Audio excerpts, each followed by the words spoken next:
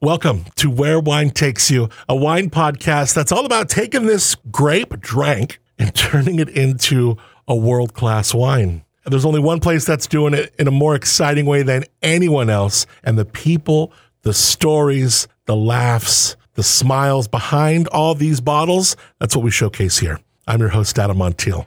Today, the podcast theme is Tales of the Script. We have two folks with an incredible talent in communicating through their words, through writing. Jason Haas, it's been a couple years since he's been on the podcast. He's leading his team at Tablas Creek, started by his father, Bob Haas, in the 60s. That story I'll get into in a second because we talk about his dad in the beginning of the conversation, so I'll set that up in just a second. But Jason is always fun to have on the podcast. His blog and the way that they communicate at Tablas Creek behind Jason Haas's leadership is really second to none. A lot of wineries should pay attention because they just do it right. And it's the reason that when the San Francisco Chronicle or when the New York Times ask a question about Paso or this or that, oftentimes they'll turn to Jason Haas. He's got a great relationship with the media, communicating effectively to the media and communicating effectively to fans of Tablas Creek.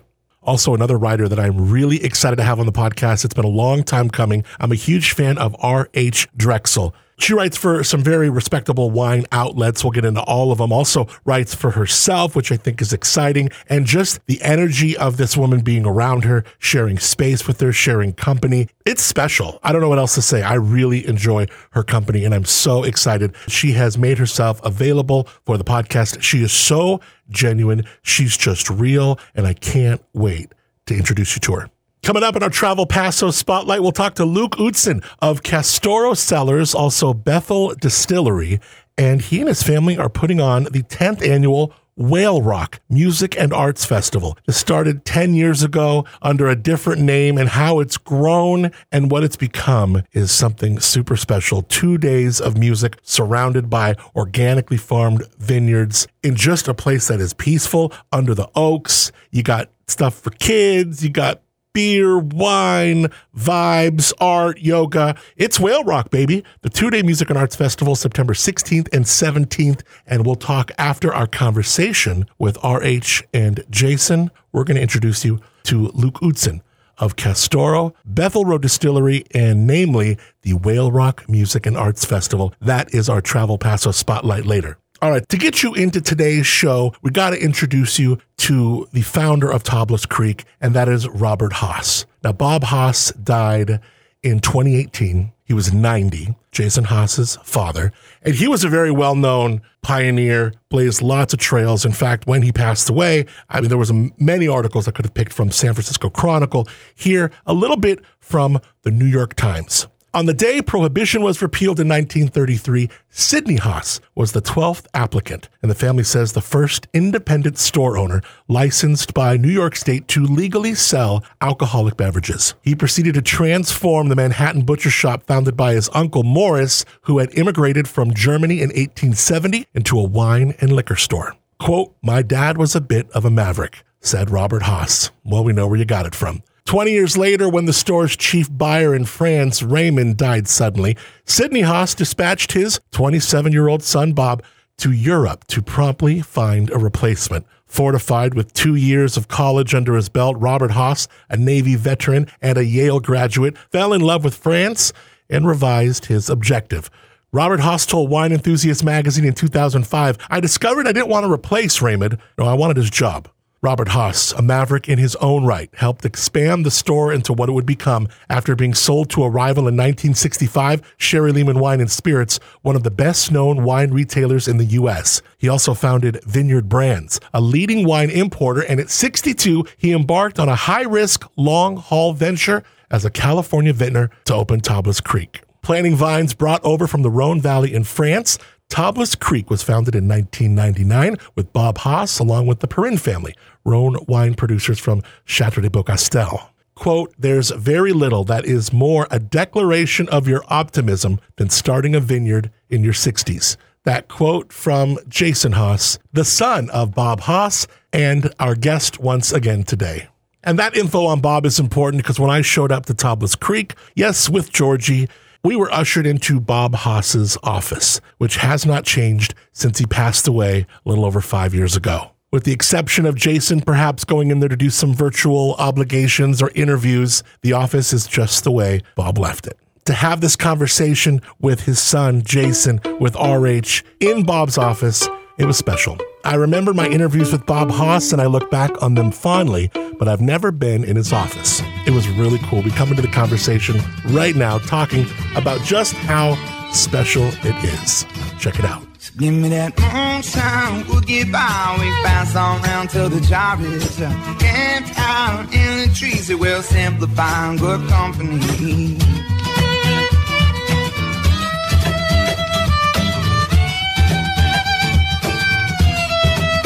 Now, first of all, I gotta say, doing this show, look, because we've had moments where I've been here and we've done shows where we've done them prior with your dad, but never have we done it from your dad's office.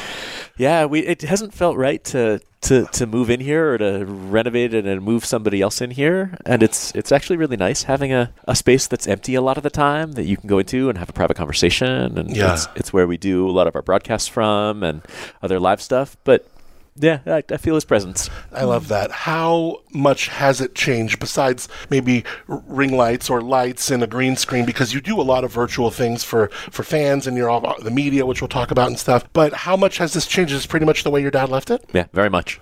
Wow. Yeah, he would walk in here and be like, oh, what's all that stuff doing over there? But it's the same space. We haven't redecorated it at all, really. You definitely feel the weight of a conversation and of a man of his, presence and just what he's offered this area and the wine business collectively when you're sitting in the man's office. Welcome to my world. Yeah, right? Did that feel like there were big shoes to fill? I mean, you don't really come across as a guy who gets nervous and stuff, but did that feel like that a bit, or did you struggle with that? I don't think so, at least not in that way. I think everybody grows up thinking that how they grow up is normal, and they grow up their dad is their dad. And I didn't do a lot of wine-related stuff with him growing up. I didn't see him sort of in his professional capacity, except that our house was 50 yards away from where the Vineyard Brand's office was, and my mom was cooking and hosting sales meeting dinners, and I would come back from Little League practice with my dad, and he'd be like, hold on, like this, we're still in the cocktail hour of this. I got to go change and come back down and preside. But coming out here, it felt right. It felt like a natural progression. It didn't feel like I was being pushed into doing something I wasn't ready for. And he was always really good about sort of giving you enough space to figure something out. He wasn't somebody who was at all interested in micromanaging anyone. And so, good leader. And so I think to my brother's credit, who took over big chunks of the import business from my dad when he retired from that piece, like I think my brother bore the brunt of sanding off some of the like first time trying stuff. But no, when I moved out here, my dad was great to work with. He really was somebody who could give you an idea or an inspiration and then let you figure out your own way to get there. Because you did have a lot of time as a man. You were really in a major role and a leader already and had this relationship with your dad. I mean, I got to work with him for 15 years. Yeah. And I got to see him sort of as an adult. I got to see him sort of through the eyes of a lot of the other people who he influenced and who were inspired by what he did. And like that's such a treat, I think, for a kid to get to know their parents as adults, and not just in that kind of standard family dynamic that you get to build a new one. And that was a lot of the reason why I moved out here when I did in 2002. It was that, like, my dad was already in his mid-70s. I knew I wanted a chance to work with him, and you never know how long you have. And it turns out I got lucky. I got 15 years. And this is really what he wanted to be doing. He didn't ever retire from this. He was coming in here regularly into his 90s. And the things that he was able to do physically changed over the years, but he was sharp until the end, and like the chances that I had the last couple of months of getting to come in here with him once or twice a week and taste some of the newest wines that we had. He came up with the idea for one of the new blends that we wouldn't release for another 2 years on like his last day in the office here. That was inspiring. RH, do you feel that weight as we do this interview in here? I do. I'm a big fan of Tablas Creek, and of Robert Haas and his legacy, rest his soul. So yeah, I did, when I walked in here, when Jason said, oh, we could do it in my father's office, like, whoa, this is really cool. I know, right? Yeah. Yeah, well, let's cheers to your dad. Let's cheers. Robert Haas, I love this. Thank you both. Now, I'm so excited, RH. I'm so excited to have you here. Thank you. I didn't even know that you actually live here in Paso. Yes, I was in Santa Barbara wine country for about 15 years and then moved to Atascadero briefly, and just in the last year and a half, I've been in Paso. That's cool. And for someone they're probably familiar with your writings because you write a lot. You do a lot in the wine industry and have for decades. What are the pieces? Where can we find your work, your website, just to give people an idea on the scope of it? So I write for a great guy named Jeb Dunnick. Never heard of him. And he's jebdunnick.com. And then a wonderful woman and MW named Lisa Parati Brown, and her publication is The Wine Independent. Recently, I was with a Wine Advocate, but I'm not writing for them anymore, but a lot of my work is up there. And then I have my own website, rhdrexel.com. And then Jeb Dunnick started his own thing, and then he must have approached you and said, hey, I would love some of, I miss your writing. And yeah, it all happened kind of organically. I think we all considered Robert Parker, I still do, a mentor. And so when Robert left, I was already a little bit, sort of disappointed that he left. And then, with Jeb leaving and Lisa leaving, it just felt like the right time to kind of, follow them around. What a cool mentor, right? I mean, what an amazing story and path you must have been on where Robert Parker is one of your mentors. I was very fortunate. I met him in my 30s, and he and his wife, Pat, kind of took me under their wings. I love my own father, but I consider Robert kind of a second father. He gives great advice. And yeah, I feel very fortunate. He's funny and intelligent, very compassionate person. In our first time meeting, we met at a benefit for, I think, the first, and I hate to say it that way, the first Napa Fire, I think in 17. Correct. And it was at the Oyster Ridge Barn, Ancient Peaks. And you were like, hey, come here, I want to introduce you to Stanley Barrios from Top, which we've talked about on this podcast. And that's when I first met you and was really taken to you. Just so sweet. And you actually gave me a taste of it. Am I saying that right? Yes. And the taste of it is like that metal little cup with the thumb holder. And this is what sommeliers would customarily taste from, right? Right. And you just gave this to me, and it was almost like she just took it off her neck and just put it on mine. I was like so touched by it because I had just met her, and I don't even, the weight of just that moment just meant so much to me. And then later I find out this was a taste of it that was given to you by Robert Parker. Wow. Yeah, so I still have it, by the way. Yeah, I have a Better Call Saul apron that he gave me, which I treasure. That's so great. Yeah, but he gave me this taste of on. It was kind of initially kind of a joke gift because, well, sommeliers are an interesting bunch. I respect many of them, but they can be divisive. And so we sort of sometimes would giggle about sommelier culture and how they can get a little precious about wines. Sure. And so he sent me this taste of on. And for years I had that hanging in my office. And then I thought it would be fun to wear it sort of like bling to this, kind of like a wrapper or something with this bling. And you had such a open and warm nature and this beautiful smile. And I was drawn to you. And I thought, I don't know why. One of those things, I wanted to give it to you. So that was that. And that was a special night. And I thought it was so lovely of the Paso community to want to raise funds for another region. Yeah. It says so much about this town that I've come to love. Yeah, that's a really good point. Yeah, we always talk about it here, especially on this podcast, the people. Mm-hmm. I mean, the people are such an important piece to the terroir here. Yes. It's something you must have learned right when you moved here, huh? Yeah, I think one of the things that we realized pretty early on when I moved out here is that we had spent a ton of time focusing on the raw materials, the soils, the climate, the rainfall, the infrastructure, the grapevines. And one of the biggest opportunities we still had was to get ourselves more involved in the community. And that was ultimately, I think, what made this work as a business is that, I mean, yeah, we imported the grapevines. Yeah, we picked a good spot. Yeah, we had the expertise of 5 generations of parents looking over our shoulder. But it was really kind of immersing ourselves in both the Paso community and in the California Rhone community that gave us the network that allowed us to grow into what we are. So it wasn't something that I had no expectations whatsoever about what the Paso community was going to be like. I mean, I was moving out here I've been living in Washington, D.C. for 4 years, and it's like, I'm moving to the country in California, and it's going to be different. But I didn't know anybody other than my parents.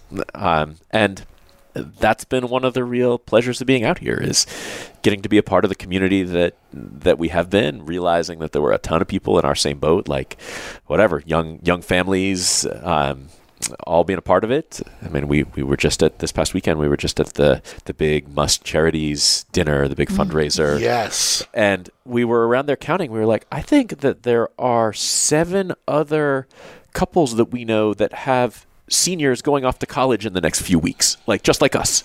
And these are all people who we sort of got to grow with in this community, and it's been great.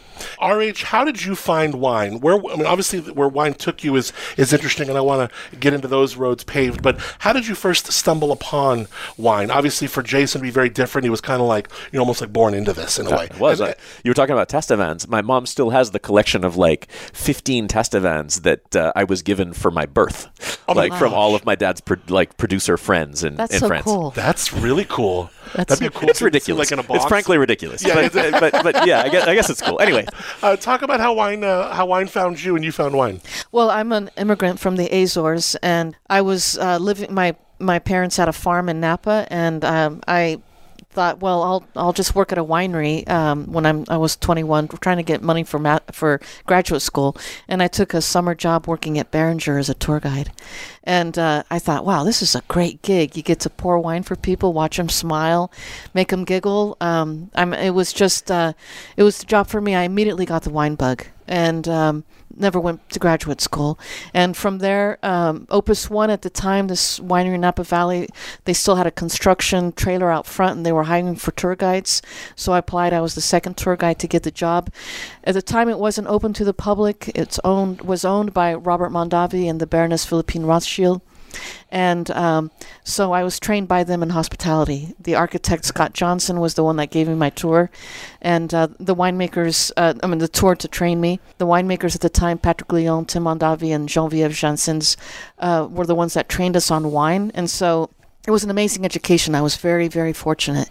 From there, I was headhunted by Camus, by a gentleman named Chuck Wagner, to at the last 6 months at Opus One, I assumed some PR duties, and so Chuck hired me as his communications director. While I was there, I became the brand manager also of a wine called Special Selection, and I helped to launch a brand called Mer Soleil. And so I really hit the ground running when I was at Camus. I was there for 7 years and loved it. And after that was headhunted to Santa Barbara Wine Country to be their executive director for their Vintners Association, which I did for a little while, and quickly learned I'm completely not a political person, and I can't handle a board of directors, a bunch of winemakers. It was like herding cats. So I lasted for a couple of years, and then I started my own consulting firm. It's a different dynamic, huh? When you have to represent all these members. And even though you could be good at PR, you could be good at marketing. Were you good at writing at that time? I enjoyed poetry and stuff, but I wasn't writing about wine at that time. But then I went into consulting. It just felt like a natural thing to stay in the wine business, but I really enjoyed PR. I loved being with writers and wine writers, and so I thought, I've got these connections that I gained from Camus. Let me just start my own business. And then I also start some marketing consulting, which I still do both. That pays the rent, and the fun jobs for me is wine writing. It's so interesting that you were, you loved writing, but then you started loving wine. And at some point you thought, I'm going to combine my love for writing, combine my love for wine, and let's see where this goes. And the people were the conduit, because I love to tell people stories. I don't think I could score wine and write wine for a living. First of all, my palate's not good enough. But what I really want to write about is the people that make it, the people who farm it. You and I have so much in common in that way. I'm always very much insecure about like the dynamo of what my palate is. It's not there, and I know what I like, and I know what is good, I suppose. And after 12 years of doing this show, after all the years of you writing, I'm sure you've learned a ton about wine, but I'm certainly not going to tell people what to think or score it or anything like that. So, but that's so interesting how many different kind of similarities there are with you and I. Right on. I consider that a compliment. Yeah, well, I certainly do too. Because I really have, when I first met you, I started reading your stuff, and I even read some like Lone Baby and stuff in the last like week or so preparing for this. And you have really developed great relationships with the people, not even just from here. And that's what I love about you. It's beyond like networking, it's relationship building. Mm-hmm.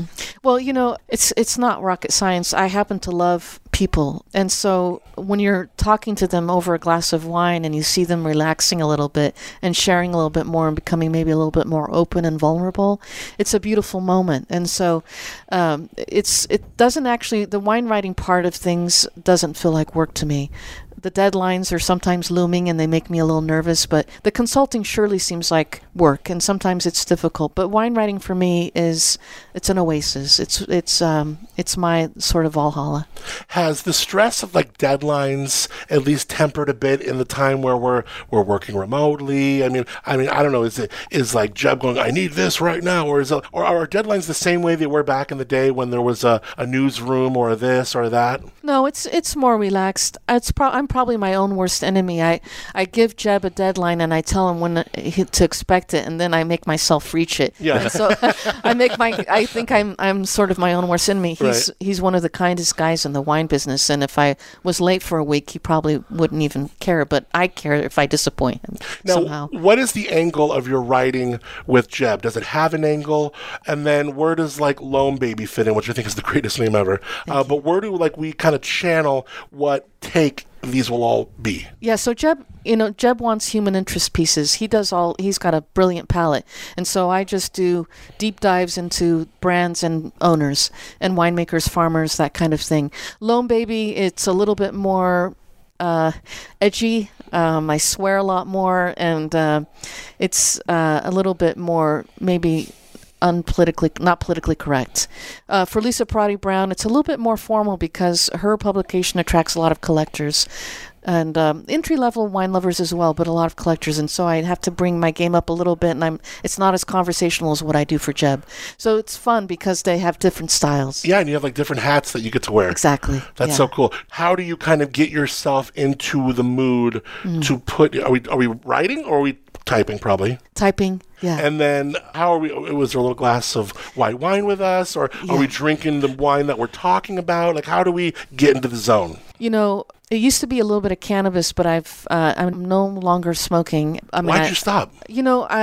Well, I'll tell you. I'm currently part of a medical trial that's microdosing psilocybin. Oh, cool. And so it's not recommended that you use THC because the effects won't be as noticeable of the psilocybin. So I haven't used that for 3 months, the THC, the cannabis. But here's my ritual. I'll light a candle, I'll light some incense, and then I have to have music. I absolutely have to have music on when I write. And then I pour myself a glass of wine. And it's usually, of course, the wine by the person I'm writing about.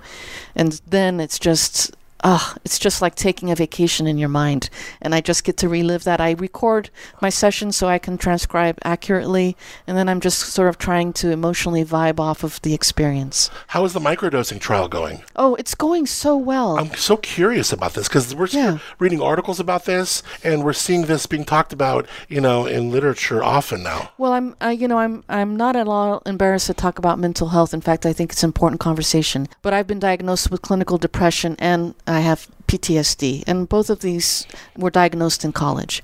And for years I struggled. I've tried every kind of pharmaceutical, and none of them have worked well.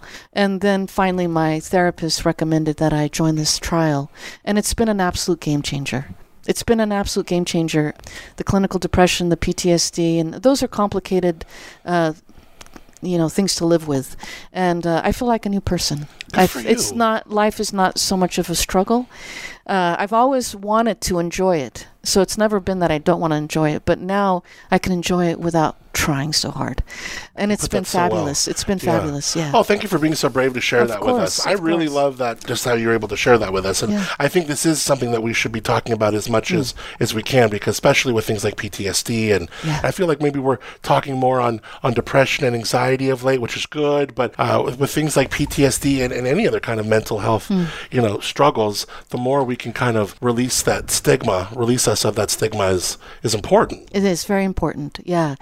I think in our culture with social media and everything, people tend to sometimes fetishize things, and they talk about it too much, and then it loses some of its meaning. Like, I was watching some reality show. I'll admit it. I watch those sometimes to escape.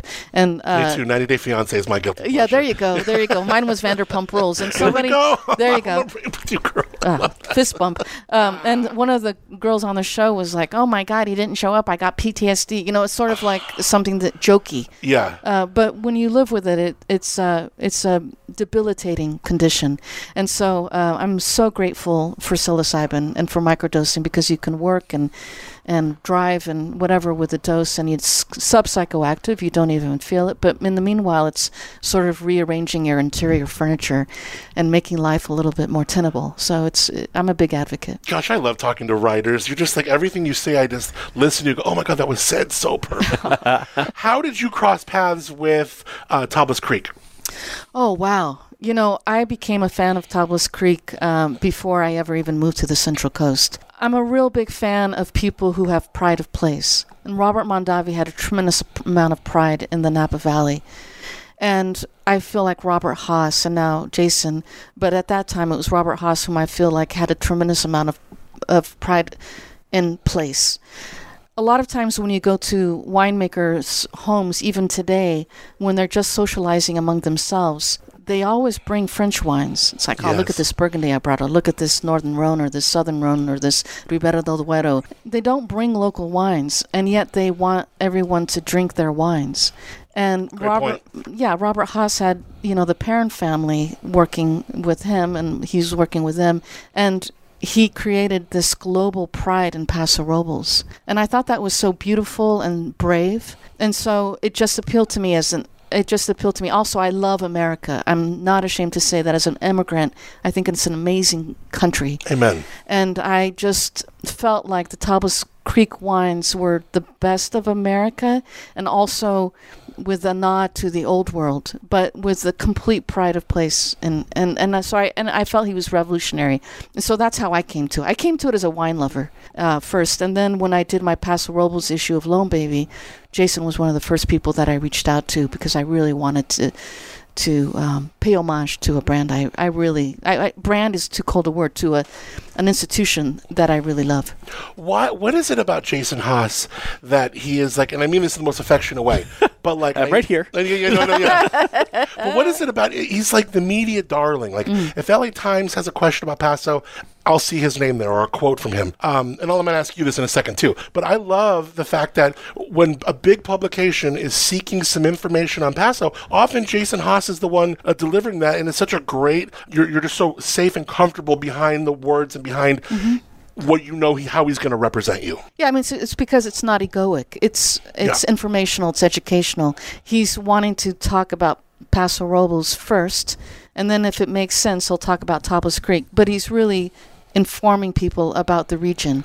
A lot of other winemakers, it's all about. It's true. It's about them and what they're doing and their little terroir, but Jason has a more holistic view. And so that's, if I were a writer and I were doing a piece on Paso, he's the first guy I'd call, because I would know that he's reasonable, fair, and very informed, and generous of spirit. Did this come from your writing? Because you're a great writer yourself. Was it your blogs? You've been on the tip of these things as they came out. When people started going live with the Instagrams, you were doing it. Where did this kind of connection to media and being available to them, being known by them, how did that grow?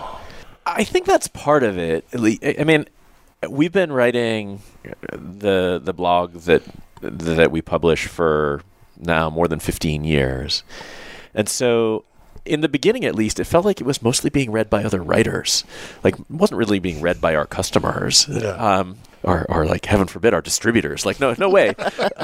But it was being read by other writers, and so I think that sort of willingness to kind of put my thoughts out there, and then also my willingness to engage with other writers on their own blogs and websites, and I feel like that's part of it. That if you are on a deadline and you want a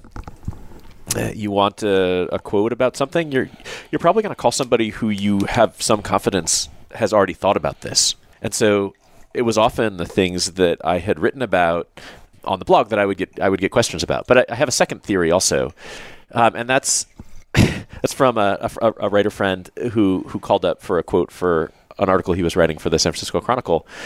And he said, I don't have any time, and you speak in complete sentences. So So maybe that's part of it. Those of us in this business know exactly when you have a counterpart that you are interviewing, especially, in broadcast or on the air, who's going to give me that concise answer. It's going to be, they're not going to ramble on. Or, I've had the opposite of that, where you ask someone a thoughtful question and they give you like 3 words and just stop talking. You're like, yeah, you don't want that either. No, you don't want that either. But you do have that, and I don't know, it might even be just inside you. It might just be a feeling like, you've grasped the point. I'm not here to make, almost like RH said, I'm not here to be egoic and about me. I'm not going to ramble on. I'm going to answer your question thoughtfully, give it all of what it deserves, and then I'm going to be done. We've always thought of ourselves as being kind of an open book. We don't have secrets here. I'll show people around, like, ooh, can I take a picture of that? It's like, of course you can take a picture of that. Like, we have no secrets. We'll share our process. We share how we get to where we are. We share the things that we're worrying about, things that are keeping me up at night. And so I think maybe that encourages people that I'm gonna give them an honest answer, because we don't have an agenda. I'm happy to help people try to figure out what it is that they're trying to figure out. And I'm sure there's a lot of different aspects. Like you have, the regenerative farming is a big thing. You guys were the first ones to really be named as like a regenerative, first like vintner, right? To be known as regenerative in your farming. And I want to talk about regenerative farming, but I imagine you get people in the trades who might be hitting you up. Shoot, if I have a question about a wine, I will text him and I feel so bad. He's too nice. But I'd probably I've been in the backyard after a couple drinks and it's like, 9:30 and I'm like, he's fine, I'll call him. I feel so bad. But no, like, oh, hey, what's this 2016 V or whatever, the old Roussan that I love at Beaucastel. How's it tasting right now? But any of these questions, whether it's industry or customer, like you are there for people. It's one of the easiest things that we can do as a winery and as a wine community to help bring people into our world, is to be accessible.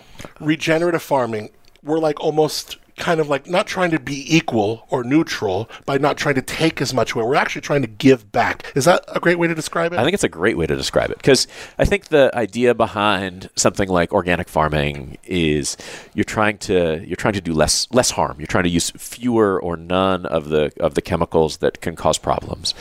But it's still a pretty input intensive, resource intensive way to farm. And so the idea behind regenerative farming, it sort of builds on some of the basics of biodynamics, where you're trying to create an ecosystem that is self-sustaining, but it's much more concerned with the side effects of the decisions that you make. So I think of it as like externalities. The externalities of your farming decisions or your hiring decisions or your animal husbandry decisions.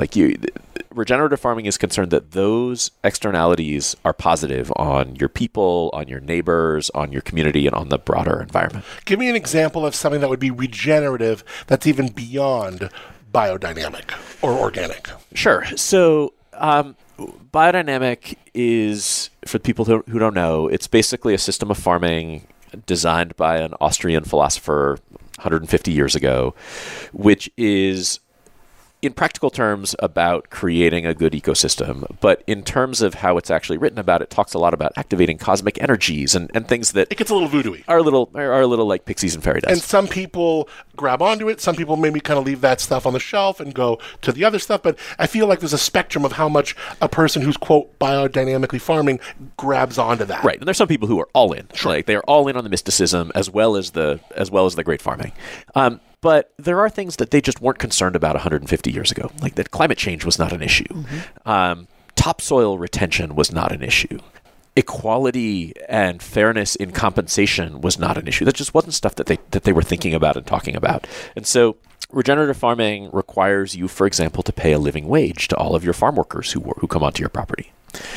It requires you to train them on their rights as farm workers and create systems where their feedback is solicited and encouraged and acted upon. You have things like that. You also have things about resource use. So a lot of biodynamic farms can be incredibly water intensive. It's one of the ways that you get a nice, healthy ecosystem. But given that groundwater in a place like California is one of the scarce resources that we need to conserve, regenerative farming has requirements that you be reducing your dependence on these shared resources like groundwater and like non-renewable energy. So you have that fundamental core of what great farming is from biodynamics, and then there's all the other stuff about like resource use, animal welfare, farm worker fairness, that are things that just weren't weren't discussion points, weren't things that people were thinking about 150 years ago. Is it all, and I don't want to dismiss what you're saying by using the word woke, because I know that word can get kind of thrown around. Is it just the social, equitable aspect? Are there any earthly things, earthly practices that regenerative encapsulates, or is it all outside of No, it's both. It's both. But a lot of those other things were part of biodynamics, with one big exception. So one of the biggest exceptions is that regenerative farming really requires that you be moving away from regular tillage. So, and that's for a couple of reasons. One, it's because over the last couple of decades, there's been huge leaps forward in the understanding of all of the networks that are created in healthy soil. A lot of it is fungal, and it's also a place where you can trap a lot of atmospheric carbon. You think of your cover crops and your vines, everything else. They're growing, they're plants. They're pulling carbon dioxide out of the atmosphere and turning it into carbohydrates. Some of that becomes leaves, some of it becomes fruit, some of it becomes roots. And then every time you till, you break up all of these networks, you start these roots decomposing, and you re-release all that stored carbon back into the atmosphere. But it's not just about the carbon. It's also about the ability of soil networks to process the raw materials and turn them into the building blocks that your crop can take up. It's also about the ability of those soils to retain water. And so there are really practical concerns with how much you need to irrigate because of how much you do or don't store from what falls from the sky, how much you would need to add fertility because of how much your soils are able to create on their own from the cover crops you plant and from the natural decomposition of those things that fall on the surface. So yes, there are the things about like focusing on inequality and focusing on animal welfare, but those are separate pillars from the things about soil health, which I mean, soil is really the building block of everything that we do. And we spend more time now thinking about how we're farming our soil than we do about how we're farming our crop. Yeah, I think it's so cool that you guys are mindful of this stuff. Let me ask you a question. Sometimes I'll hear people, they're like, it's the difference between being certified organic or certified this or that and just farming that way. I was talking to, we had some people in town from the Russian River. And he's a 6th-generation farmer, and he's been organically farming his old vine Zinfandel since 1900. You know, before this was even a thing, a trend, a mindfulness, right? And one day he's doing his stuff, and somebody comes on his property, and it's like, hey, we're doing this, blah, blah. And then the conversation was like, well, you know, if you'll certify or pay this or whatever, then you can call your stuff. He's like, I've been doing this since 1900. Our family's been doing this. I don't need that. There's people who are like, I had this conversation with like Chris Cherry. He's like, no, certify your damn self. Make yourself certified, you know, get it done. And I've heard him talk to other winemakers. We're all at lunch and he's like, no, you should be doing this. And some people are like, look, if I know I'm farming and I'm doing right by the land, then I don't need a certification. If my customers know it and I know it, where do you stand on this? And what's a fair way to look at both those sides that seem to have some points? I mean, I'm maybe not quite as far on the edge as Chris, but I basically agree with him. Certification is not that hard. And it makes a point about what you do. It actually holds you to standards that somebody outside of your organization is going to audit. It really reduces the temptation to fudge here and there. And it also makes a point that this matters, and this is something that is worth communicating and investing in. And maybe not every certification is that same level of importance, but for something like us, for like the regenerative organic certification, that's sort of the logo on the label, the ability to say, no, this is what we do, and these minimum standards are really high. Yeah. I think it gives it shows that it's not just lip service. It shows that it is like there's credibility behind certification. And I think people sometimes use it's the paperwork is too much, it's too expensive. Like it becomes, it gives them leeway to be like, well, we're basically organic, like except for this one or two other things that we don't do that organically because it's too expensive. I mean, some people might look at it just principally, like I don't need another person to tell me XYZ or tell me I'm not ABC. I can do it myself, but who knows? I mean, but I get what you're saying. I mean, again, I listen to both these very passionate points, and I'm like, yeah, like I'm looking at both sides going, I get what you're saying. Yeah, I mean, and I think that there are so many things that people can do short of certification that they should be doing to make their farming better. And the idea that, like, if you aren't going to certify, there's no point in trying to make these improvements is, I think, one of the most harmful, like, knee-jerk responses that you can sometimes get. If somebody's maybe not willing to certify organic, but if you are willing to stop using Roundup, like, that's a huge step. Like, maybe you're not yet willing to go to organic products for fighting mildew, but, like, that's something that you can do. Mm-hmm. Okay, there's that. That's good. Maybe now you can move from spraying with a systemic pesticide to something that is less systemic, something that's a soap or an oil or something that will still knock your population back, but it's not a chemical that's going to do all of this other harm to your environment and your people. Like, that's something that's worth doing, even if you can't certify. So I think it's important that people take whatever steps they can take to be to have less of a negative footprint and more of a positive footprint. But I do think that there is a point at which, like, that next step is to certify. Yeah. And when people get to that point, they should do it. RH, when you started in your writing, I mean, think about how the wine business has changed, farming has changed in the last, 10, 20 years. When you start hearing about biodynamics, what were your thoughts? I'm sure you've interviewed a lot of different people on that spectrum where they might really get into the very mystic and voodoo-y parts of it. Some might kind of leave that on the shelf like we talked about a second ago. And now you're starting to hear, again, like brands like Tablas being the first one, regenerative. We see other brands that are following their lead, like Robert Hall and things like that, doing 2 rows and experimenting and let people walk down the roads and see the differences. How, as a wine writer, how have you observed these changes of biodynamic and regenerative farming and reported on these to your readers?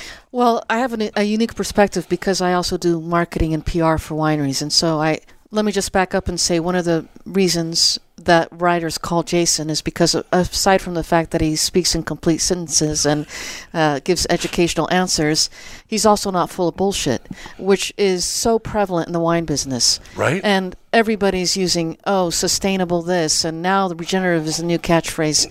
And a lot of them, not all of them, but a lot of these wineries that are throwing around these things, these statements in press releases and even in interviews, they're doing that because it's fashionable and because they're virtue signaling, because they're trying to sell wine, and they're bullshitting. A lot of them are using, under cover of night, they're using Roundup, and it's and I know this and I see it, and it really gets my goat. And so I have a lot of respect for people like Jason that actually not only talk the talk but walk the walk, and Chris Cherry is the same. But it's not as prevalent as you might think, and it's very hard to meet these standards. And so I'm a big believer in certification because it means you have to do the work, and you don't just get to use the words because you get to to appeal to people, but you're not really willing to put the work in. So when I choose to write about people that I feel are not bullshitting, and so because I'm aware of it from the background. And I won't work with people that are doing that. And you can tell, you can just look out of a field and see it denuded, and they're saying, well, we're sustainable. It's like, fuck no, you're not sustainable. I can tell. I'm not dumb. I can tell. Right. And pardon my French, but it's okay. No FCC here. Yeah, good.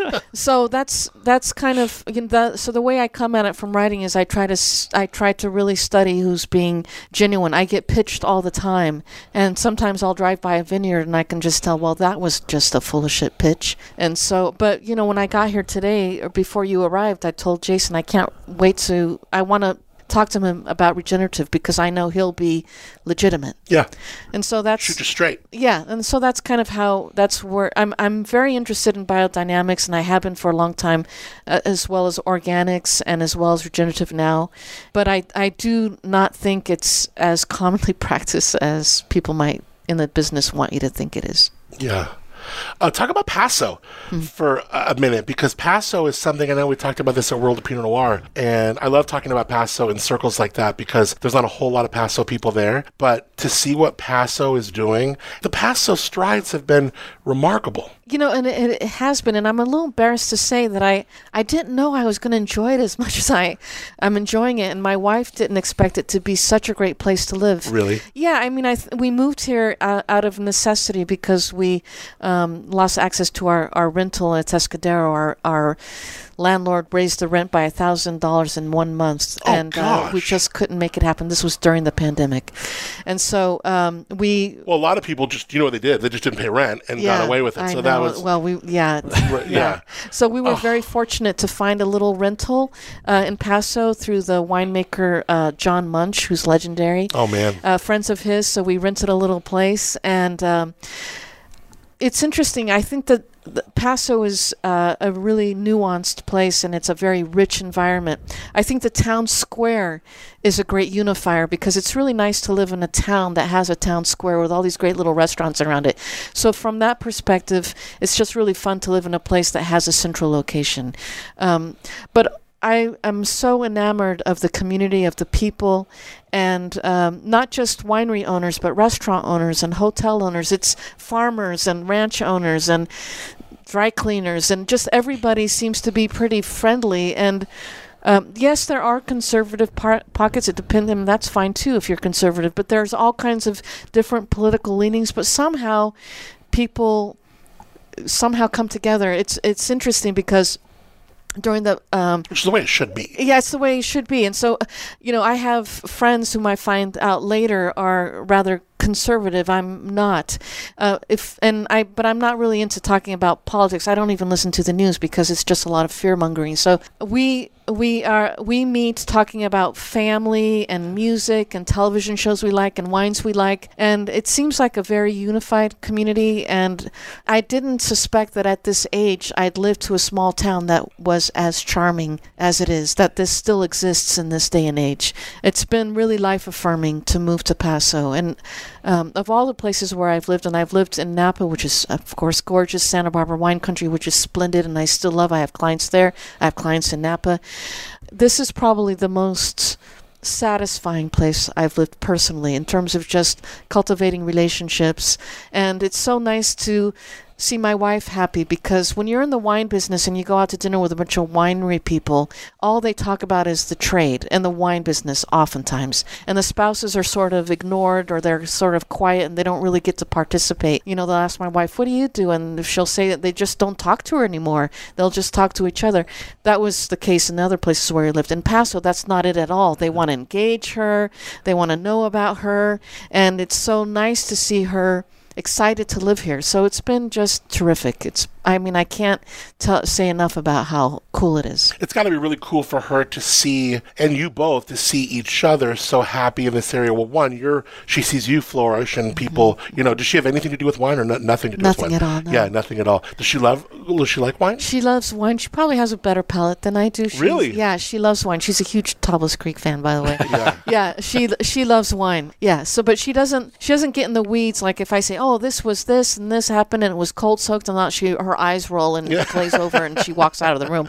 She just knows what she likes, and she has a really good palate. Have you tasted anything new or exciting of late? I mean, I know that you and I have a lot of the same faves, but have you been into some I did this for the first time or anything of late? For sure.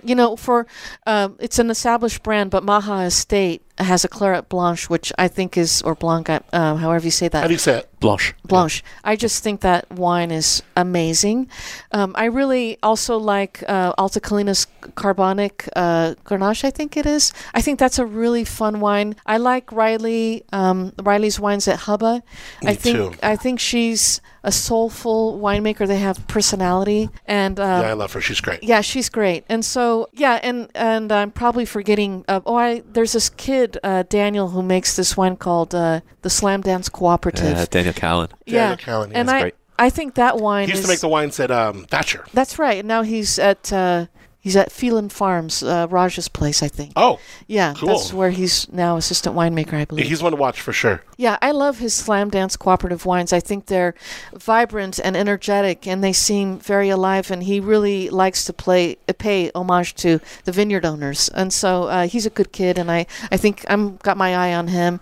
You mentioned Alta Kalina. Yeah. Maggie Lomborg, I'm a big fan of her. Yes. And she and her... Little Soul. Yes, Little Soul. And, of course, Jordy is here at Tablas Creek. But they have a little place they live on, I think, York Mountain, and there's like a little Pinot out there. That's right. And they pick it super early, and they do a carbonic Pinot. Have you tried that? No, but she's one that I want to interview. And you got to. I asked her, and she said yes, and so now we're just trying to find a date. Oh, you got to. Yeah.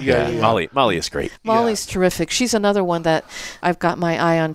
I just think she's very smart, down to earth. So yeah, there's just so many, and it's fun when a winemaker can go to a brand that doesn't need help. Like Alta Kalina has been farming great and doing great wines, but somehow the chemistry, it makes it even better. Yes, it does. And I think Maggie and Bob would say that. Yeah. So it's super neat what she's doing over there. Yeah. But you just mentioned some great ones. I love it. Yeah, and I know that I'll go home and think, oh, I didn't mention this or that, because I need to also mention Anthony and Hillary Yant and their project. They have two projects, Canero and then Royal Nonsuch Farms. Mm-hmm. And he's the winemaker at Denner, and I like those wines, but I love the stuff that they do, on their own. I've been meaning to talk to him after the acquisition of Denner. Like, did he lose his ability to make all those wines there? I mean... That I don't know. He seems happy, and he's there still. So my own experience with the Gallo family when they purchase a property is that they tend not to rock the boat too much. A lot of people come in and they'll say, well, we're going to keep everybody, and a year later everybody's gone. Right. But the Gallo family has made some wise acquisitions, and they've kept key people in place, so he seems happy. It seems to make sense, especially for Paso, because Paso, if you're coming into this area and you learn one thing, like the people make a difference, and whether it's Constellation of Booker and keeping Eric around or something, because these personalities, they mean something. Yeah. Do you look at the landscape, Jason, and wonder, as some might, okay, let's slow this down a little bit, or do we think like, okay, well, I get it, it's going to happen because we're blowing up? What are your thoughts on that kind of growth and the acquisitions from big companies?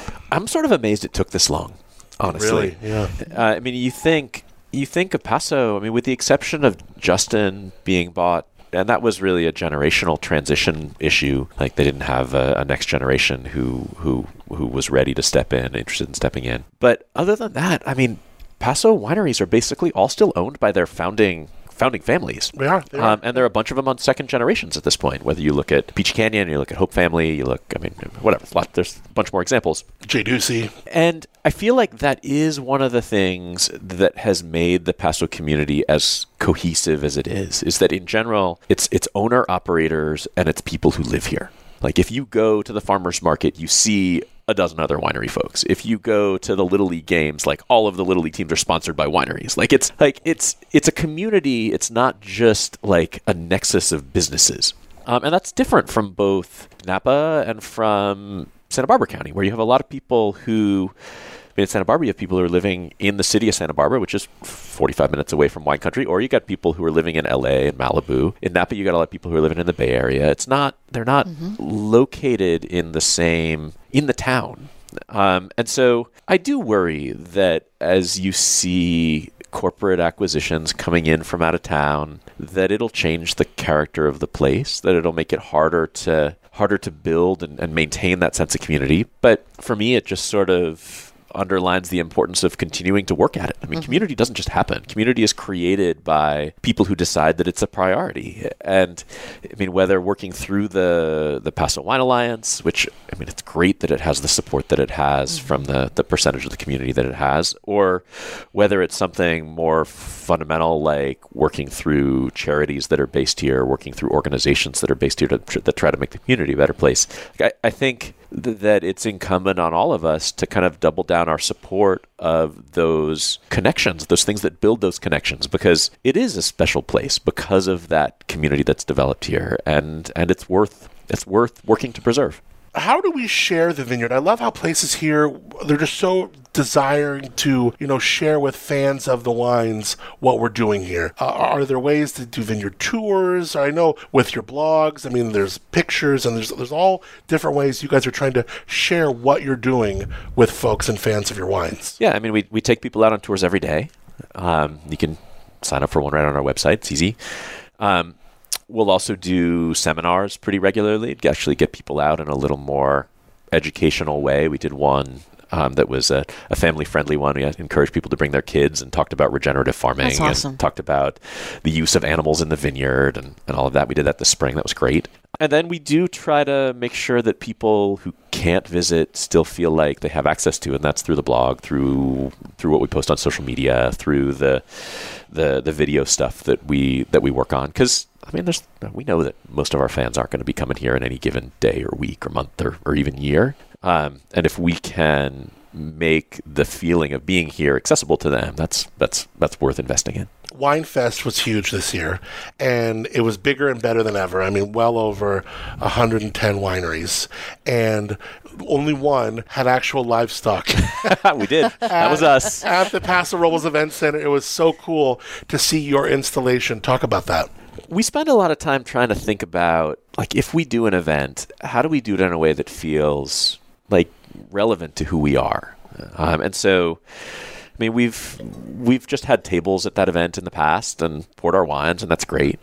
But we decided that it was worth investing in one of the larger kind of event booths. And if we were going to do it, what was the message that we wanted to send to people? And we decided that for us, the most important thing to do was to talk about the regenerative farming. So we had the sheep, and they were definitely kind of a magnet for people coming, walking by, being like, what's there a sheep doing here? Why is there a petting zoo at WineFest? That's awesome.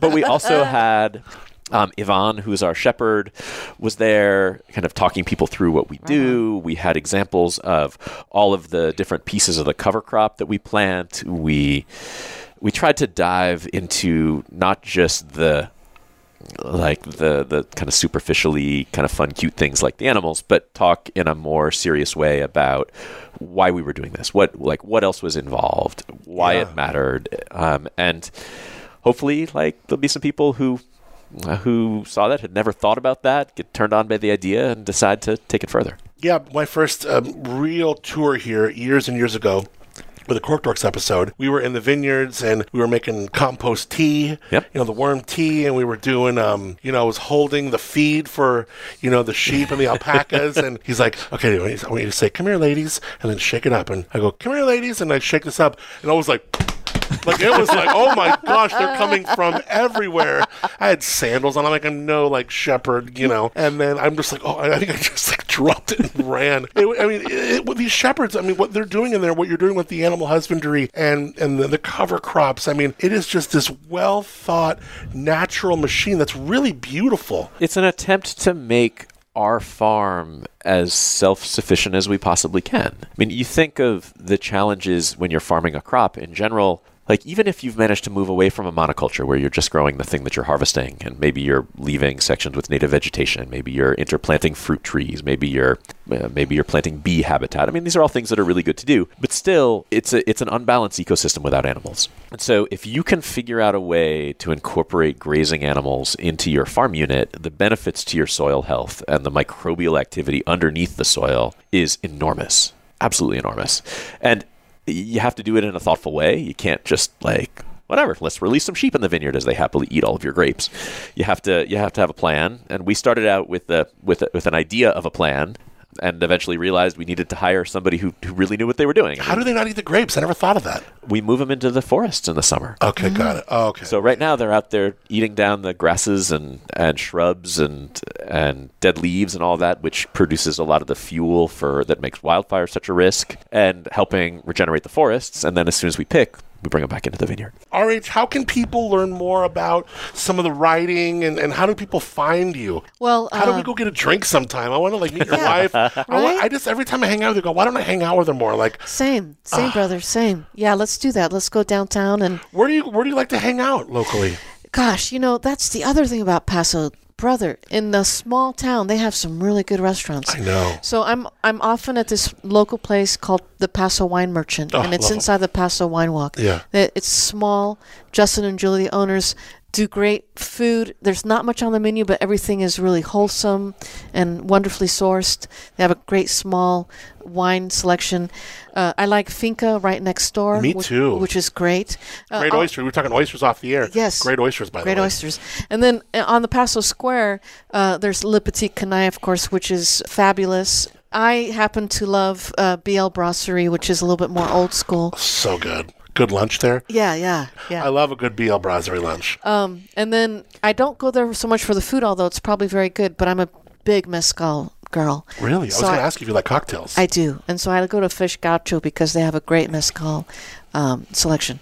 But so to read about me, I mean, just Google R.H. Drexel or ask my mother, and she'll tell you. That's such a sweet answer. Is your mom around still? She is, thank goodness. So cool. Yeah, both my parents are still alive, and I try to save her every time that I'm with them. They live in Napa, and so my brother and sister are my brother's in Napa. My sister. Are they jealous that you're here? Or do they think you're crazy? Well, my sister moved to Paso about a year ago because I think she was a little jealous. Yeah. And, she was really taken to it. A little Paso FOMO. Yes, exactly. And she's very happy, just as I am here. rhdrexel.com. Yes. And then what does the RH stand for? RH stands for the River House, which is a home in New Orleans. If cities were soulmates, New Orleans would be my soulmate. And off of Frenchman Street in the Jazz Quarter, there's a great house called the River House. And so I love to write there, and I'm inspired there. And so that was where the RH came from. And Drexel is the name of an American philanthropist, and she gave a lot of money to Drexel University and to a lot of and to schools on reservations. And she was an amazing woman, and just for good luck and inspiration, I took her pen name. That's not my real name, but I write under a pen name because it just gives me a little more creative freedom. I like that.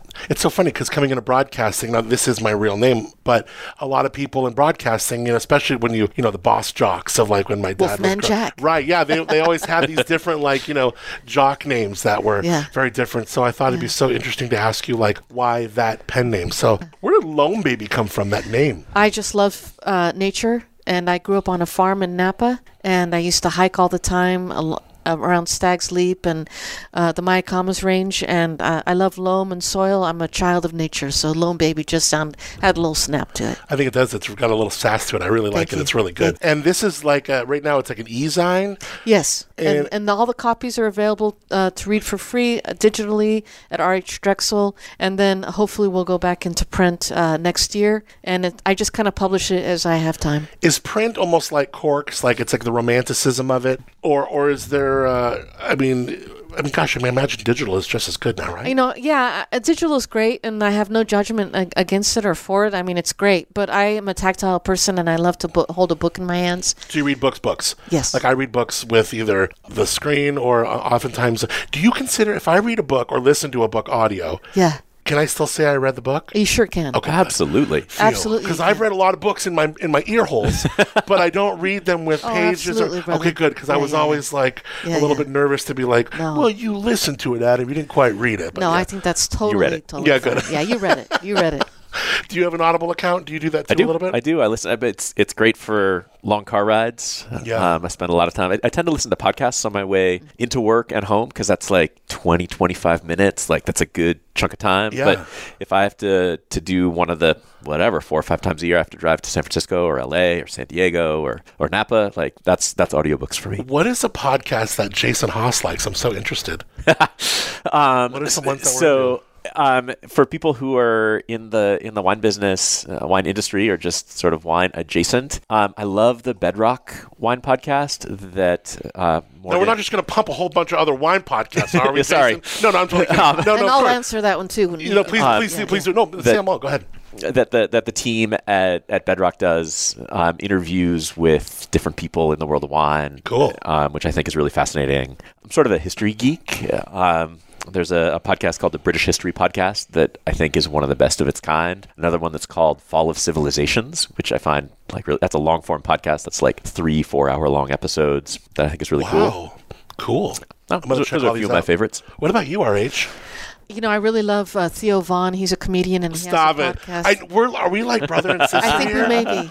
Oh my I think gosh. maybe. Yeah, he's wonderful. Gang. He makes me so happy. And then, I totally agree. somewhat controversially, and I don't agree with him on everything, but I do very much appreciate Joe Rogan because he brings on great guests. I'm especially fond of Duncan Trussell, who's a regular guest and has his own podcast. But I never thought, it's so funny now in this time we have to like qualify, just so you know, I don't always agree with them. But like, I don't need to agree with someone to listen to them. In fact, Nor do I. Oftentimes, because I grew up like, in LA, I listened to talk radio, and sometimes it was almost fun to listen to someone who you specifically didn't agree with. Exactly. And now in the time, especially, I mean, not to get into like news and politics, but I won't get one story from one publication. Like I'm going to get it from 1, 2, 3, maybe hear an audio version of it, and then we sort out, okay, what's the ish here? Yeah. But I love how you said that because, Joe Rogan, he's thoughtful guests, thoughtful takes, and funny, a little irreverent. And fundamentally, I think a good person with an open heart. Yeah.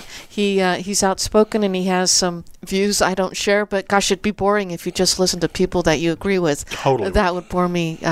So anyway, I enjoy him very much too. And I do listen to podcasts. I get tired of television just at my age, the watching it and my eyes. It's a bit much. So I kind of enjoy the podcast scene. Yeah. I love being edified with spoken word. I think you can get lost in it, whether it's like doing dishes. There's a comedy podcast I love from a gentleman who used to do radio in LA. His name is Phil Hendry. And I would definitely recommend it if you like Theo Vaughn. Phil Hendry is, he does voices. And he will do the voices of like, let's say like you're thinking of like a studio full of like 4 or 5 people, but he is in real time doing, one guy is like a veteran in his 70s. One is this woman who lives like in a gated community.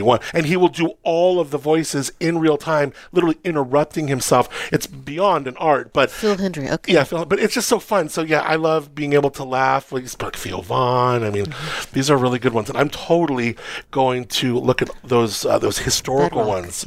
Yeah, and the British one sounds really interesting too.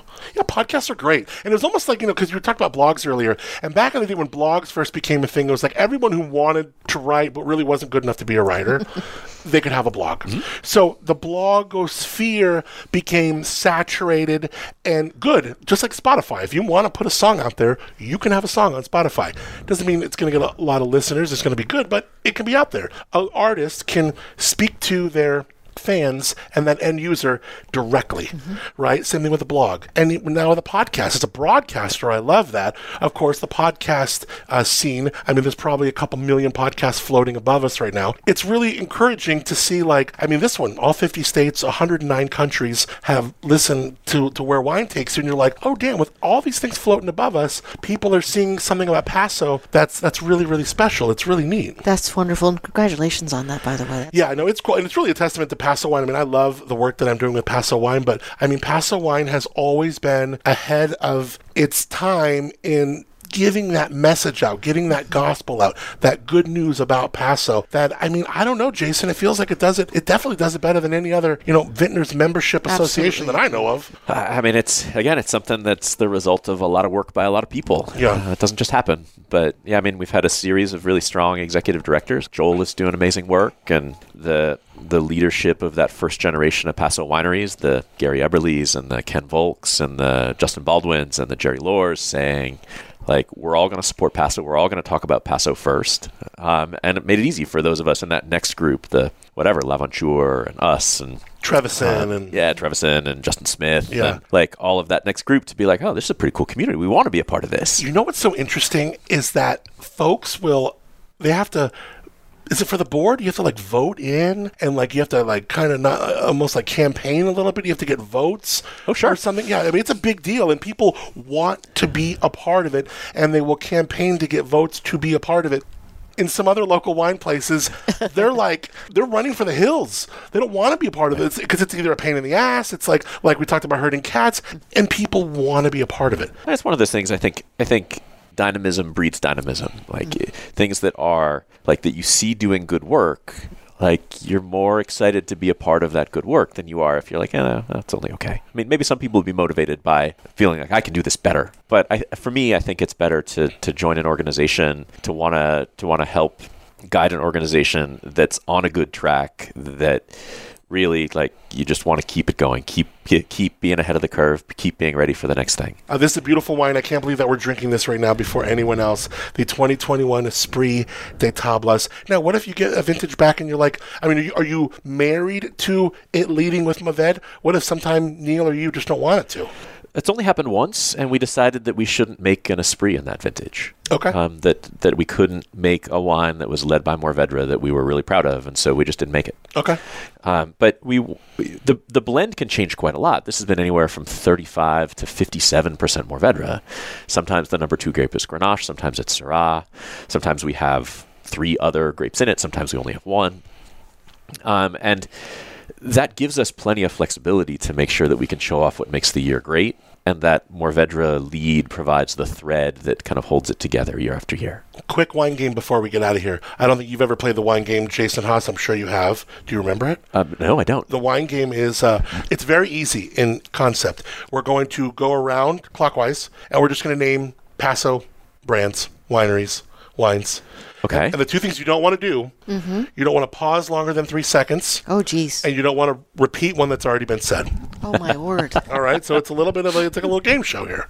So we just name brands? Just, yeah, easy. So we will start. Ladies first, go ahead. We'll come around here. So let's start the clock, and we're just going to go around and go ahead. Caliza. There you go. Tablas Creek. Thatcher. Le Cuvier. Barton Family. Linicoloto. Alta Colina. Grey Wolf. Adelaida. Oh, my. Peachy Canyon. There you go. Thibodeau. Chateau Margine. Levo. Donati. Eberly. Hubba. Justin. Monochrome. J. Lore. Desperada. I'm very intimidated. You guys are very quick. Tolo. Cass. Calcareous. Carmody McKnight. Slam Dance Cooperative. Little Soul. Denner. Slayton Wines. Dow. Canaro. Adelaida. Was that said already? I said that one. Okay, you are out. Oh, Miss okay. RH. Right on. All right, it's so okay. It's okay. Now it's Adam and Jason Haas. This is very intimidating. It's a little drum roll. Goodness gracious. All right, how about Villicana? Jornada. Carmody McKnight. I already said that one. No, what, you said Carmody McKnight? I did. Who says Carmody McKnight, Jason Haas? Only somebody who's been here for 21 years. Yeah, there is Jason neighbor. is the winner. Cheers, guys. I can't thank you guys enough so much for sharing where wine has taken you both. RH Drexel. Just love hanging out with you. RHDrexel.com. Thank you. Did you have fun here? I had such a great time. Yeah, 2 beautiful people. Thank you so much for inviting me. Thank you, Adam. It really means a lot to hear. It was a pleasure and an honor. Thank you. Jason Haas, it's always fun to spend time with you. I really enjoy it. I think we were texting maybe a month or so ago, and it was like, yeah, we haven't seen each other. Or, we sometimes we'll run into each other at these events, but to have the chance and to share your time with me as you have a life, a family, and everything, it really means a lot. So thank you. Well, thank you, and thank you for creating this incredible resource for Paso and its fans. Yeah, cheers to where wine takes you. Cheers. Right on. Woohoo. Give me that moonshine, we'll get by. We pass on round till the job is camped out in the trees. It will simplify good company.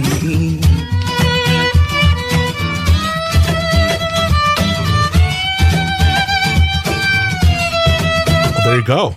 That's how you do that. Tablas Creek. Great conversation. Love both those folks. Jason Haas, tablascreek.com. Get out there and go taste. I'd say make a reservation. They'll gladly take you if they're available. But I always say for a place like that, take a vineyard tour. Check it out. Go to tablascreek.com to learn more. And one thing I love about Tablas Creek, and not many wineries do this, if you have an old Tablas Creek wine in your cellar, I want to go check how my 13 Esprit is doing or whatever. You can go on their website and actually check out how it's tasting. They open up these library wines all the time, stay up on it, and keep you as a fan of their wines up on it. I love that. Not nearly as many wineries do that and have that kind of relationship with their library and are so able and willing to share it.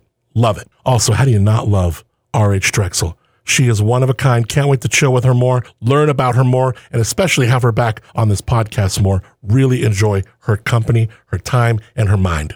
All right, if you got plans to come out to Paso, September 16th, 17th, that is the weekend Whale Rock Music and Arts Festival is going down at Castoro Cellars. I got Luke Oudson on the phone to chat all about it. Luke, it is great to talk to you.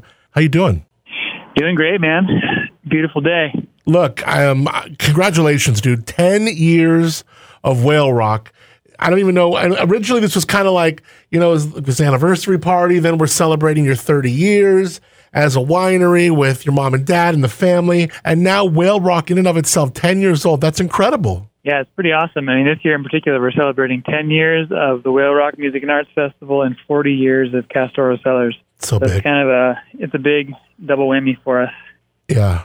And what a lineup. And this has been one thing that I've always talked about this festival. Like, I always learn about new bands that I become lifelong fans of from here too. So quite a job you do at curating some sound, but also we're bringing in big names. And what you've been able to do is even like getting people on this kind of this ascension, this rise, even in their own careers, where you're getting people who are, performing in front of big audiences or, winning like Grammys or on, the late night shows. But here they are coming to our organic vineyard in Paso for this big 2-day festival. Totally. I mean, that's kind of the goal of the festival is, I want people to be excited about the bands they haven't heard about because, those tend to be the ones that blow your mind the most. When you have no expectations and you go out there and you see somebody perform that you just had no idea what to expect, you get blown away. And that's kind of, how the whole lineup is designed. It's designed to be diverse musically, but also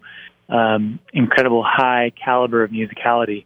So every act is, just incredible and different from one another. And, it just makes for a really special day, both days. A special weekend. Let's talk about the music this year. Saturday, 9/16, Marcus King headlines. You got like the premier Earth, Wind, and Fire tribute, Earth, Wind, and Power, Sierra Hull, Ron Artiste II, and The Truth, Hunter Tones, Boot Juice, Mama Magnolia, Wolf Jet. Talk about Saturday's lineup. Yeah, it's a big one, man. Marcus King is absolutely crushing it right now. He's been touring with Chris Stapleton this summer, doing his own shows as well. But, just really up-and-coming artist, amazing guitar player, kind of in that, like, southern roots, blues, rock and roll, soul. The guy's like 26, 27 years old, but just an absolute phenom. So we're really stoked to have him. His last album was nominated for the Best Americana Album Grammy, which is super cool, and it was produced by Dan Auerbach from the Black Keys. Yeah, we're really excited to have Marcus, really lucky to have him this year. Also, that Earth, Wind, and Power tribute is super cool. It's a show that's put together by a band called the Nth Power, and they're pulling together people from a bunch of different groups to make, I think it's going to be like a 14-piece band. It has Justin Timberlake's horn section, including members from the Trey Anastasio band, who's the guitar player for Fish. And it's just like this all-star band that's going to be, a tribute to Earth, Wind, and Fire. So it's super cool. And just down the whole day, it's just amazing music and, a lot of different types of music, too.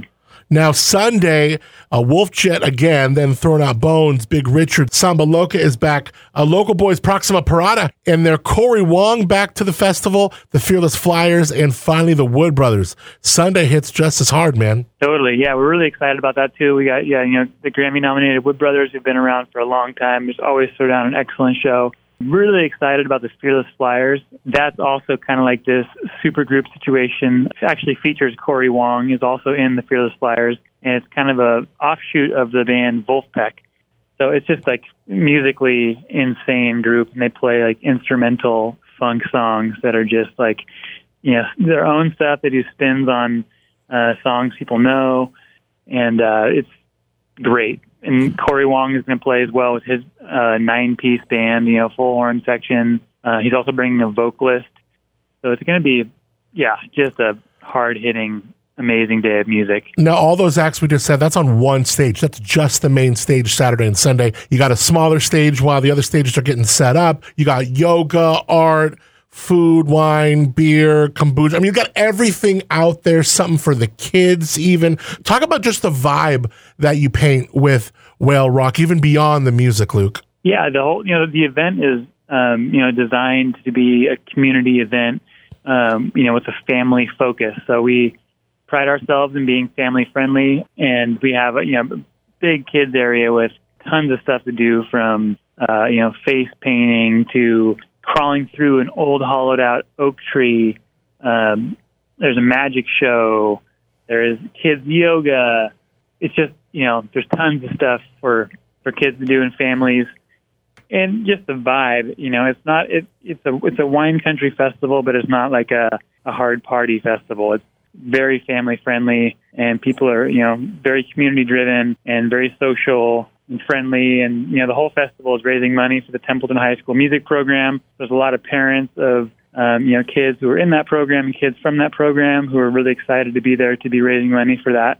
So, it's just all around really good vibes. And, you'll have a hard time finding somebody who's not having a good time at Whale Rock. Where do you want people to go get tickets? Best way to get tickets is at whalerockmusicfestival.com. whalerockmusicfestival.com. We will see you Saturday, September 16th and 17th at Castoro Cellars. Imagine this great show we've been describing, surrounded by organically farmed vineyards by a great family. Just been pioneering Paso wine country forever, and it's just a great vibe. You got to check it out. Even when that area is not putting on a big music festival, some of the best disc golf all around, great wines. And Luke, I can't thank you enough for spending time and sharing where wine takes you. We'll see you at Whale Rock, my man. Awesome, man. Can't wait for it. Castoro, Bethel Road Distillery, your wine, your spirits taken care of, and Whale Rock Music and Arts Festival is about to go down. Don't miss it, September 16th and 17th. Ton of good names. The website's great too, whalerockmusicfestival.com, because you could check out, get little bits and YouTube videos from all the different acts, get a little taste, a little flavor of what you're about to get into. And of course, taste the Castoro wines. Taste the distillery, the spirits at Bethel, award-winning spirits, fantastic stuff, what Max and Luke are doing, and really taking that torch that Beaver and Bimmer, started 40 years ago, Castoro. Well done. Now they got well over 1,000, maybe 1,500 acres planted organically. I'm not sure anybody has more organic acres planted than Castoro. And before your next trip, check out travelpaso.com. Lots of great info there. It's really a must check before your next trip out here, travelpaso.com. And thanks to Travel Paso for our Travel Paso Spotlight. Please take a moment, if you have not, to subscribe, rate 5 stars, and review the podcast. It means so much when you do. And even just clicking that share button and sending this episode to a friend, maybe someone who loves writing, someone who loves Tablas Creek, someone who loves puppies, rainbows. Just share it with a friend and know we appreciate you so much for doing it. Bittersweet day for the Where Wine Takes You family. Jennifer Bravo, who's been the associate producer on the pod since, its beginning, right? She's been with Paso Wine for a long time, has not just left Paso, but left California with her sweetheart for a brand new life in Texas. Congratulations. So much great Paso wine is out there. I know she will be back to visit. Want to thank her for everything she's done for Paso Wine members, for Paso Wine, for this podcast. Paso's definitely going to miss Jen Bravo. So cheers, Jen. And although, yes, we miss you, we are excited as you are for this new chapter and couldn't be more thrilled for you. The Where Wine Takes You podcast is produced. The Where Wine Takes You podcast is executive produced by Joel Peterson and Paso Wine. Associate producer and fulfillment, thanks to Jamie Guzman. The show is hosted, edited, produced by yours truly. Original music on the pod, Good Company, performed by Moonshiner Collective. Stream them wherever you get your music, and you can learn more about them, moonshinercollective.com. They just played concerts in the Plaza last Friday. Ooh, man, it was so good. It was like hanging out with a couple thousand of your best friends. The weather, it was just so good. They still got some more dates. I think they got something in September. Check out moonshinercollective.com. They are great live. A wonderful live performing band. You just feel it. You feel them. You feel the vibes. Love Dan Curcio and the guys from Moonshiner Collective. Technical consideration and equipment transport provided by Fly with Wine. The next time you're cruising around the Central Coast, please tune me in on your radio. My morning show, Up and Adam in the Morning, heard weekday mornings 6 to 10 on the Crush 92.5. Crush with a K, KRUSH. You can log on to our website, crush925.com. We stream the station there. Also, we got an app in your smartphone. We stream the station there. And for more on me, check out my Instagram at Adam on the Air. You can also learn more at adammontiel.com. Keep in mind, PasoWine.com for the next time you are coming out to Paso. That is a mandatory go-to as well. And Paso's got a brand new app. Search in your app store. I actually got a few messages in my DMs from people listening to the podcast wanting to know how to find the app. It is simple. Go to your app store, Paso Wine. Search for that brand new app. Don't you love seeing apps where it doesn't say in-app purchases also, like, no, the whole resource is there for you. Use it. The filters are fantastic. What if you want to find a winery that's in Willow Creek, that's open Thursdays, that does XYZ? The filters are fantastic. It's really user-friendly. The brand new free Paso Wine app. It's in your app store. Just search for Paso Wine. Wow, what an episode. Summer's wrapping up, things cooling down a bit. I love the fall. We don't see much of it here, but I look for those trees that turn a little bit. Ooh, I love the fall. And you know what we'll be talking about soon? Harvest Wine Month and just harvest in general. It is coming. I already know some people who have started to pull in fruit. Harvest 2023, it's just about to be on.